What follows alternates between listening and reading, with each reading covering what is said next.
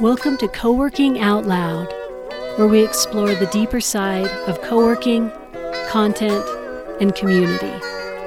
I'm your host, Kat Johnson.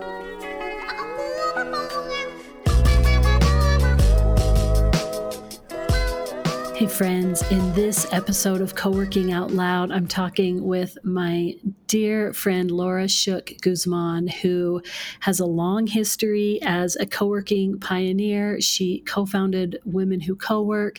She's a somatic psychotherapist who works with entrepreneurs, and she is a wealth of insight and expertise around entrepreneurial burnout, ambition, being conscious about what we do, preventing burnout, all kinds of things. We had a great conversation, and I'm excited for you to have a listen. Here we go. Welcome to Coworking Out Loud, Laura. I'm absolutely thrilled to be talking with you. Thank you, Kat. I'm really excited to be here. We always have great conversation, and I'm ready to get started. We always just drop right into the good stuff. I appreciate that so much about our friendship and about you. And to give a little context, I was thinking this morning, I probably knew you before, but the first time we really kind of connected and I saw you doing your thing was in Austin at the first Women Who Co-Work official gathering. And I remember that was a big turning point for me. It was an amazing event, and I learned a lot of lessons about being real, keeping things real. But I loved how you set the tone for the event. I don't remember the exact words you said, but it was like, if you want to go get a snack, go get a snack. If you need to leave and take a walk around the block, go take a walk. If you need a bio break, do that. Like you just kind of opened it up to feel like, when you're sitting in an event, you're like, oh, when's the break? Or I'm getting stir crazy or something. You completely alleviated all of that. And it was like, oh, we all just get to be here as ourselves. And I've since seen you do that a bunch of times. And I guess that's a good kickoff place, is like just dropping into real conversations and giving people freedom to be who they are, that you approach so well in your work. Thank you. And absolutely, I love that you picked up on that, because it is very intentional for me to start meetings that way, gatherings, because traditionally we as human beings have been very conditioned to be a certain way in our body. A lot of that conditioning being to ignore the needs of the body, because we're supposed to be in, showing respect and attention. So even in the classroom, I see it to this day where kids are raising hands like, oh, I need to go to the bathroom. And they're like, you don't really need to go right now. Like, we got 5 more minutes, right? And so we just unintentionally, and parents, you'll be like, put the jacket on. And the kid says, I'm not cold. Well, yeah, you are. So there's a lot of messages where parents and teachers that mean well, they're sending us that message that says, no, you don't know your body, right? No, don't pay attention to the needs inside your body, because there's something else you're supposed to be paying attention to, this external attention. So when I ask my audience or my retreat participants or my group members just to stop for a moment and give themselves permission to check in on what's happening on the inside, then that's what that is all about. Like, if you have to go to the restroom, go. Stand up. Nobody's going to, judge you. There's none of that here. And feed your body, move your body. And you're right. Everyone breathes a sigh of relief. I can see it and feel it. It's palpable when people realize, oh, it's okay here in this space to pay attention to what's happening inside of me.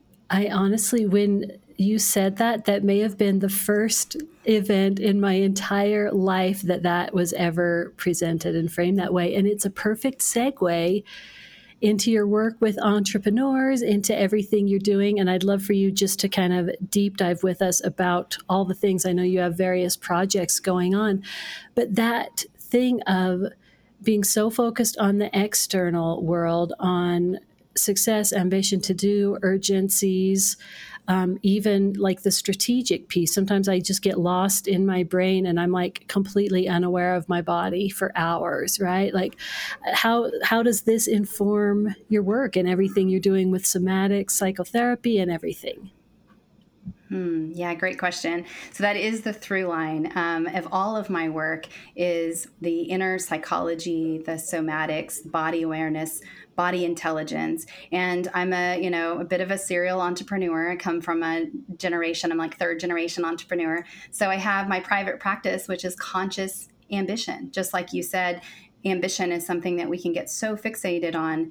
And I found that with my therapeutic work as a clinician, as a psychotherapist, that many of my clients were unconsciously pursuing their ambitious desires and sacrificing themselves and their mental health to get to whatever that goal. And often what they had been taught or shown externally, like this is what needs to happen. And so I'm pursuing it and completely disconnecting from the self.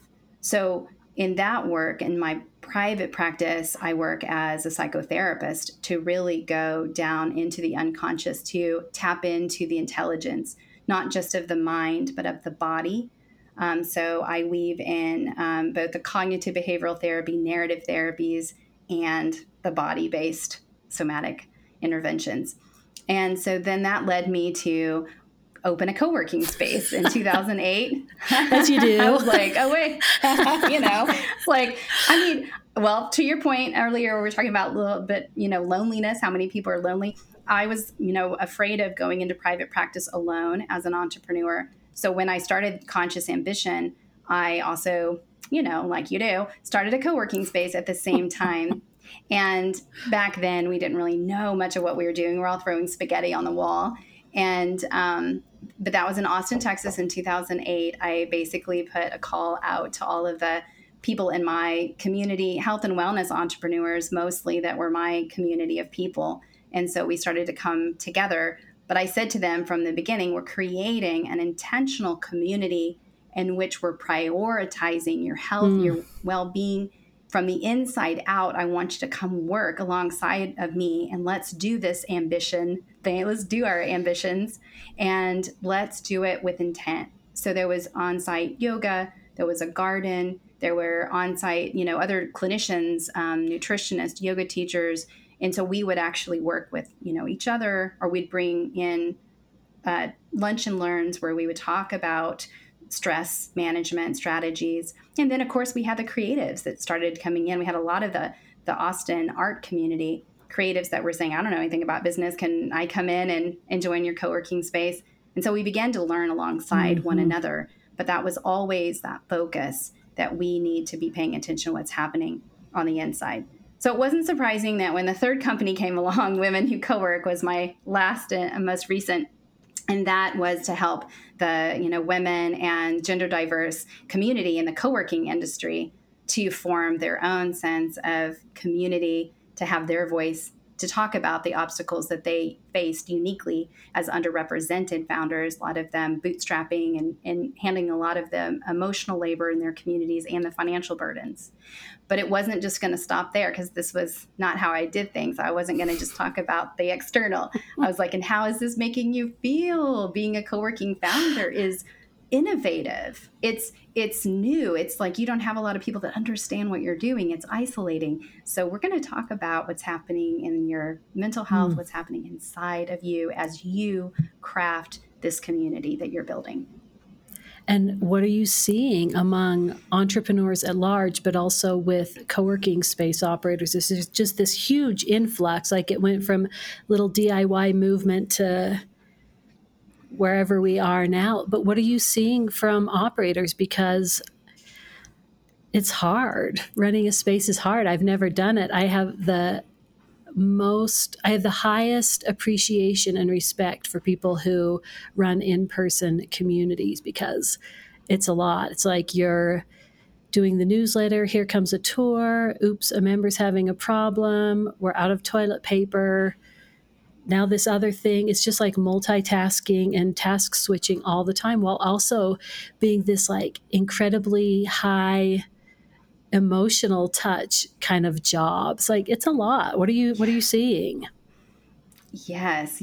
I am, continuing to see that a lot of operators, founders are feeling even though they think they're trying to do all the right things, a lot of them are reporting just overwhelm and burnout, concern of burnout, trying to be preventative. Like many of the founders, when they come into one of our programs, so Women Who Co-Work will do, retreats from time. We've been doing online retreats, or we'll do a workshop on energy management and such. And then those people are coming because they're saying, I really want to stay in this line of work, but I don't know how to manage it at times. I don't know how to set boundaries. I think boundaries are kind of, I would say one of the things I see the most is a founder operator, especially sole manager founder, really struggling to put in the boundaries for self-care and time to take care of the things that give them energy, because there's so many needs. There's so many needs, and they're trying to meet them all.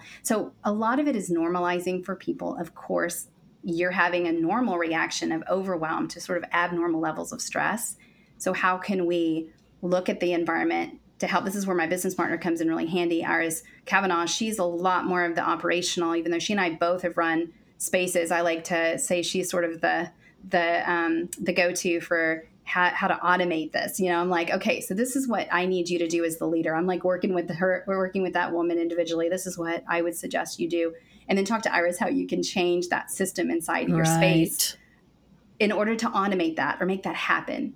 And, I ran my space for 12 years. And so I do know I'm not naive to how difficult it is. So when I'm giving advice to a manager or operator, I'm really right there with them. Like, I remember the days in which I literally came home shaking my head thinking, what happened to all the things I was supposed to get done today? And I feel like I was so busy, and yet nothing off of my list got done. It was all of the things that showed up in front of me, because it's a community that's I'm responsive to, constantly their needs. So I would say what I'm seeing is still a lot of people coming into the co-working industry, a lot of women opening spaces. They're not being deterred, but they're also asking more now than ever, how do I prevent burnout? How do I learn to manage my mental health? How do I consider the mental health of my community?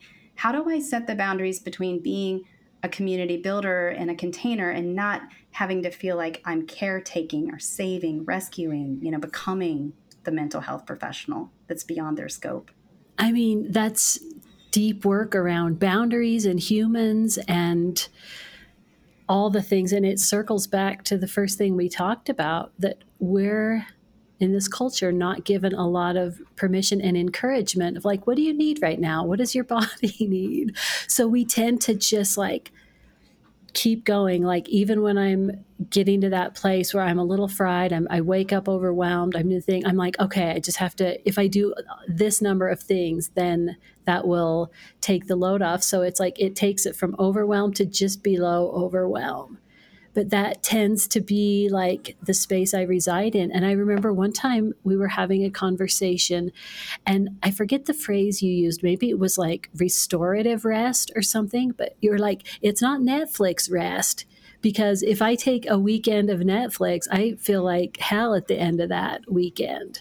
So will you talk a little bit about that for people, like just on a very practical level, for co-working people, for people listening to the show? What does that look like to do restorative rest and prevention when you know you're always close to burnout? Yeah, such a great question. And I think this one is what I'm talking about a lot in my work with clients is how are they learning to deeply rest and restore? There is actually a recovery period that we all need. Performance psychology knows this, athletes know this. There is a lot of science that shows, right, where we are most productive, what we can. There's research that showing a 90-minute sprint is what the brain is, when the brain is most sharp, and people talk about like, go to a 4 to 6 hour workday. You really only have the top 20% of your day for that kind of high level thinking. So like sprinting, resting, sprinting. But what's interesting is even though we have all of this information, we still treat our bodies like machines. And we just plug in and we start doing it. And we don't think I'm going to do this until I need to recover. We're just like, I'm going to do it until it's done. And doing something, just grinding until it's done, means that you're going to have a collapse at the end of that energy output, because you're going to energy output and then you're going to push. And it's basically like driving a car, when it's out of gas and you're just like ruining it, the transmit, just like everything. And that's what we're doing to our bodies. And then we're like, oh, I wonder why my body won't work. Yeah. Why am I anxious and tired? And yeah. It's like, what's wrong with me? It's like, well, there's not been enough recovery. And so the recovery, restorative rest, is thinking about what is it that helps my body actually come back. So come back to yourself. We use the word embodied a lot. And what that means, if you hear somebody say be embodied, it just means that you need to return to your felt senses, drop out of the mind, get familiar with what's happening below the neck, and just feel your feet on the floor. Look out your window, and if you're noticing what you see, like, oh, I see this and I feel the breeze on my face, or I hear this, it's like, come back into your senses. And that's something we don't do when we're watching Netflix, or like we're just doing kind of disconnecting. Like, I'm all about a good binge of Netflix, but I do know that that's kind of a disconnection and not an embodiment practice. So I can do that for a bit, but then I need to then get out my yoga mat and go, lay on the floor, legs up the wall, or take some deep breaths, or go for a walk and feel my feet hitting the ground and just come back to myself, right? And when we return to our body, the present moment is where we refuel. It's like using the best fuel out there. It's like being in the charger station. Come back to yourself, ground in, and do things that feel much more. It doesn't have to be sleep. It's just much more intentional and present. That's like giving yourself this high octane gas. It's like giving yourself that boost so that when, now you can come back to that task. And you know what would have taken you 8 hours to do, you can do in 90 minutes. So and true. This is the fallacy that like people are just, they don't want to try it out, because there's the conditioning, like we talked about earlier, that more hours means like more better work, but it's actually not the case. And we don't have any evidence in the scientific community that shows that to be true. That shows just keep grinding even when you're completely depleted. Just keep going. And like, doesn't work. And I have to. So this is the thing I've been most excited to talk with you about. So as an entrepreneur, as an ambitious person, as somebody who I want to get to the end of my life, my biggest fear used to be that I would be laying on my deathbed and go, shit, I didn't do anything. And I don't have that fear anymore, right? Now that I've taken up the entrepreneur mantle and doing all the things and building the ecosystem and all that, that is not a concern. And it's interesting to me that it's like, if you want to do something extraordinary, you have to do extraordinary things, right? Like, I'm always trying to find that balance, because at night, oftentimes I'm strategizing, I'm doing big picture stuff, I'm mind mapping. I'm like, okay, would this project work out? I'm like playing things out in my mind, which it's really stimulating to my brain. It really lights me up of like, oh, I think that would work, or I need to talk to this person. And I also am a person whose brain is so busy that I wake up and I'm awake from like 2 to 4 in the morning going. So I want to get your take on, like, there is some bit of being willing to do what everyone won't, right? Like, if we want to do something, if we want to do something extraordinary, if we want to build something truly meaningful, we have to be willing, I think, and tell me if you feel differently, we have to be willing to do a little more, to hustle a little harder. And I don't mean in like toxic hustle, but just like in doing the small things, doing your absolute best. So I'd love to hear like how that kind of interfaces with you. Yes. This is a question that I have sat with my clients, within myself. I'm so curious about this, almost a friction, or somewhat this polarization that can occur where we have these parts of ourselves that want to go all out and want to achieve and be ambitious. And we're told that that's a great thing. We've been rewarded for that as a great thing. And being able to do that is what we're supposed to do, right? It's like that seems like the goal. And then this other part of me that notices, but I'm not always actually taking care of myself. I'm sacrificing my mental health. I'm doing it at a cost that I don't think I really want to pay. So what is that? Where does that leave us if we're stuck in that liminal space? And one of the things I teach my entrepreneurs is, first and foremost, becoming an entrepreneur is about embracing what Parker Palmer, he's someone who calls this the tragic gap, this liminal space that we know that on one hand, we're constantly like striving for something more, but there's always going to be the impermanence of just like, okay, life is uncertain. And so how do we sort of embrace, like, I don't always know what's actually going to happen in this entrepreneurial space. And part of me with that discomfort wants to strive and hustle.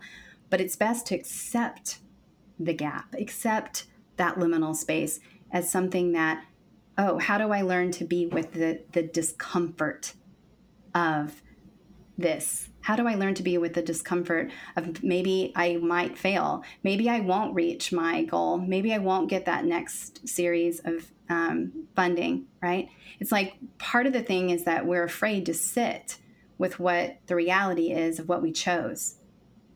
We chose entrepreneurship because it is literally means taking on the burden. It's to take on a task and to carry that. So that's a hard thing to do. And when we fight the discomfort, when it's like something's wrong with me, or I don't want to feel this feeling, or I'm not enough, then we have to start asking ourselves, is the hustle in pursuit of making sure that I'm good enough, that I'm safe, secure, and lovable? Is that what this really is? Because the pursuit of my ambition will never bring you those things. Those things come from self-connection and relation to other. Right? Wow. Yeah. Wow. I'm going to, something you said, that we sacrifice the present in pursuit of, like, when I have my empire built, then I will be happy. But in the meantime, I'm going to be a tortured, anxious mess. And the thing I love, like, entrepreneurship gives us so much freedom. I feel so grateful every single day that my work is aligned with my purpose and my values and my vision and my community, and just like full steam ahead. It really lights me up, and I have to be careful. And also the trap, what you just said, taking on everything. Like, there are certain things, if I don't do them, they won't get done. And then it's like a cascade where then other people who are waiting on me aren't doing the thing. So that's when I'm, up at 5 and still working at 10 p.m. And it's like, I'm not feeling great. Mm-hmm. Yes. So, this is probably a much bigger conversation than we can even have as far as, and I'm not able to give the audience, the listeners, like an exact solution. What I want them to get curious about, though, is what is driving their ambition. And when they can also accept that being an entrepreneur has that risk. And that doesn't mean that there's something wrong with you, that you're anxious. It doesn't mean that there's something wrong with you when you're nervous or afraid of failing.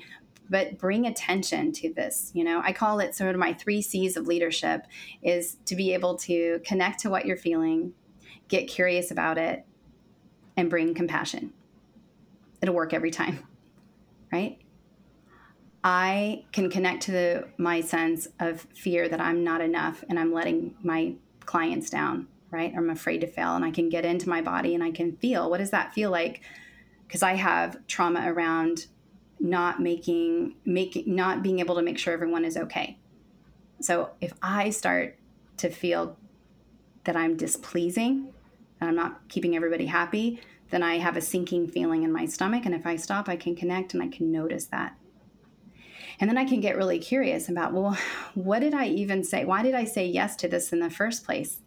Oh, yeah. Remember how you had that red flag and you already thought that it was too much and you should have not said yes, but you said yes anyway. And so you actually betrayed your own boundary. Oh, yeah. Lesson to self. Like, there's the compassion piece. Oh, okay. You can be really gentle to yourself because you really wanted it and you wanted to go for it and you wanted to make everyone around you happy. And of course you did. But that's not your job to make them happy.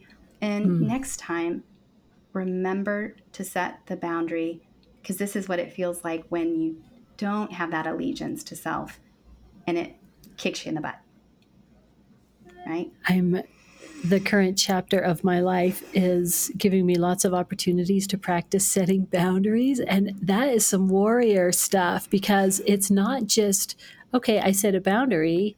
I said what I needed. I said what is going to work for me.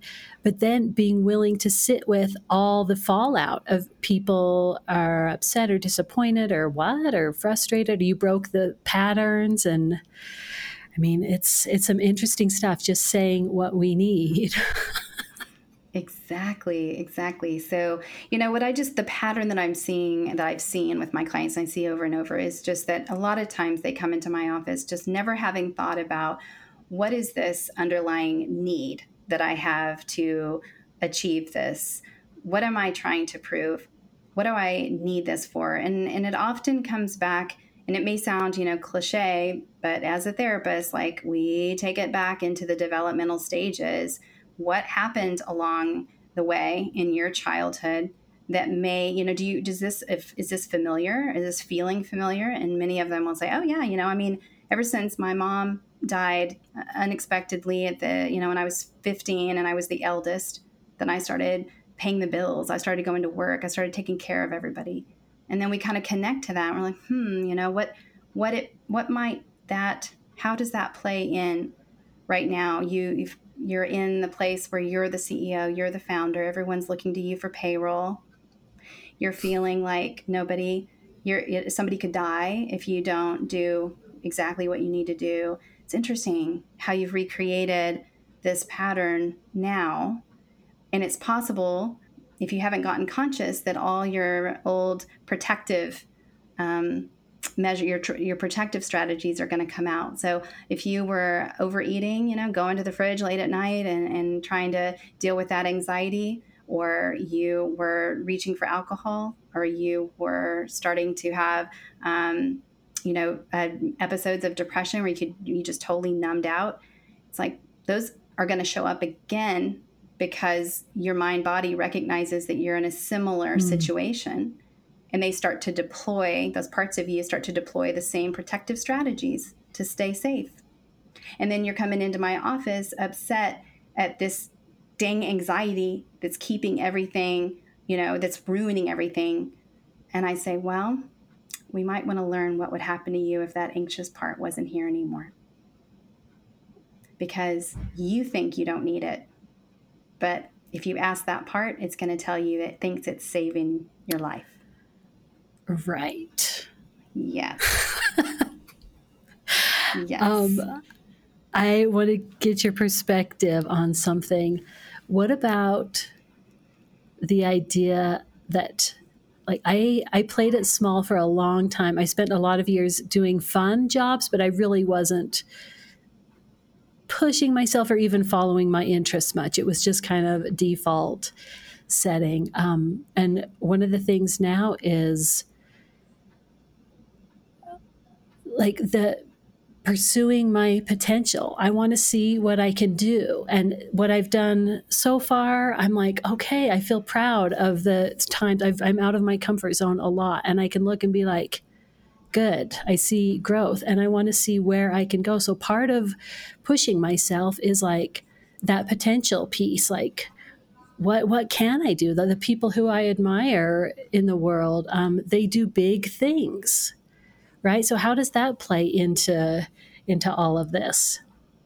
I'm glad you asked that question, because even just like this, the potential, the self potential brings me to, the work of Maslow's hierarchy of needs. And so much of and actually I even say this on my website, right? I work with clients that are interested in seeing their work as more than a calling, or more than a career, but a calling to help them self-actualize.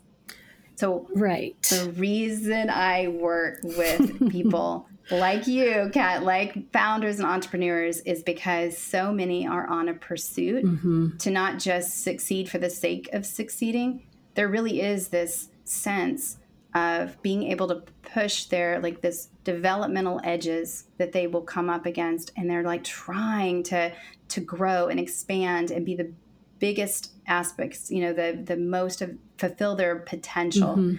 And that's why I love working with them, because really, by the time people come into my office, they've been on that pursuit, but their mental health is starting to have this decreased functionality. Like, they're having impaired functioning.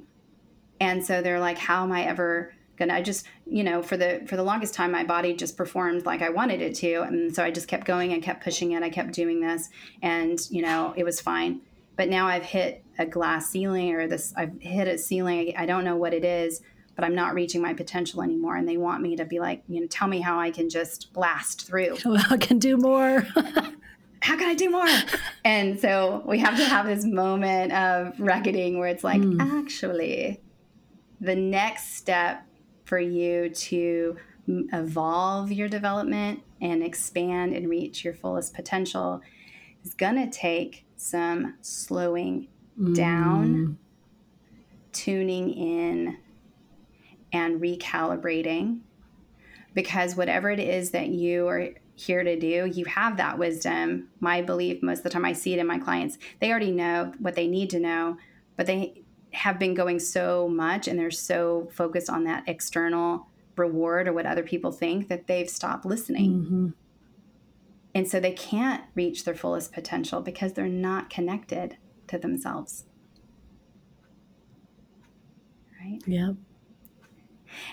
And it doesn't mean a forever stop. This is what's scary. Right. They're like, I don't know how to stop. And I don't know how to stop. It's like, well, we're not going to just do the exit, but like, that's actually will happen to you. If you're not careful, your body will do the eject and you will end up in the hospital. Right? Wow. So people have like heart attacks and stress and strokes, and there's lots of serious physical results.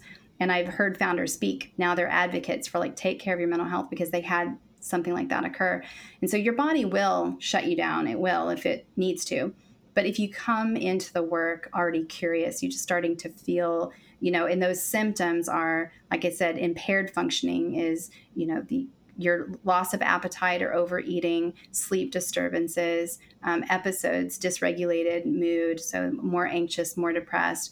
All of these are signs of a dysregulated nervous system. Your nervous system is brilliant. Your brain and body are wired exactly like to do great things, but you tax them out and they just start to it's like going to a chiropractor and he's like, oh yeah, your whole, hip is messed up because your shoulder's messed up. Right. It's like, everything's working. So as you get dysregulated and you're not managing stress well, you're not taking care of yourself, not slowing down, not connecting to yourself, then you get this dysregulation. You get anxiety and depression, mood swings, addictions. And so then, all of a sudden it's like, well, I don't want that anymore. So what am I going to do? You can pay attention to it and be like, okay, I need to ask for help. Those are the signs I need to ask for some help. But you're not going to tell if you're coming to someone like me, we're not going to just tell you how to do it better, like how to push hard better or how to hustle, grind better. We're going to tell you it's time to recover. What does your recovery practice look like? And is it as strong or stronger than your hustle practice? Because if it's not, you're not going to get to that next step. You're not going to level up from depletion. And so it is often scary for founders to slow down because they think they're going the opposite direction, but they're actually going in the right direction to slow that down and recalibrate and recover and restore. All of those words, the RE, return, remember. I do the same thing with Yeah. co. I'm like, there are a million words I love that start with co. Laura, that's a great place to jump off. I just want to make sure for people who would like to chat with you, learn more about what you're doing, what's the best way to connect? And is there anything that we've stepped over here that you'd like to mention? I think the only thing I want to mention is that if you're listening to this call and some of this is resonating, and the question I have founders say, when do we know it's time to ask for help? I just want to say that if you are starting to really not be able to get the sleep that you need, your relationships are being impacted, you're starting to have just overwhelming intrusive thoughts of feeling, even of hurting self or hurting others. These are not things to feel ashamed of. They're signs that there's too much stress on the body. So reach out is my, just number one, reach out and talk to somebody, whether it's, a professional, mental health professional, or a friend, and there's a lot of founder communities out there now that are coming online more and more. I'm doing a lot of work with Founders Taboo in the UK. They have a lovely community. There's Founders First, is an app here in the US that I am one of their content contributors. So there's community in your co-working space.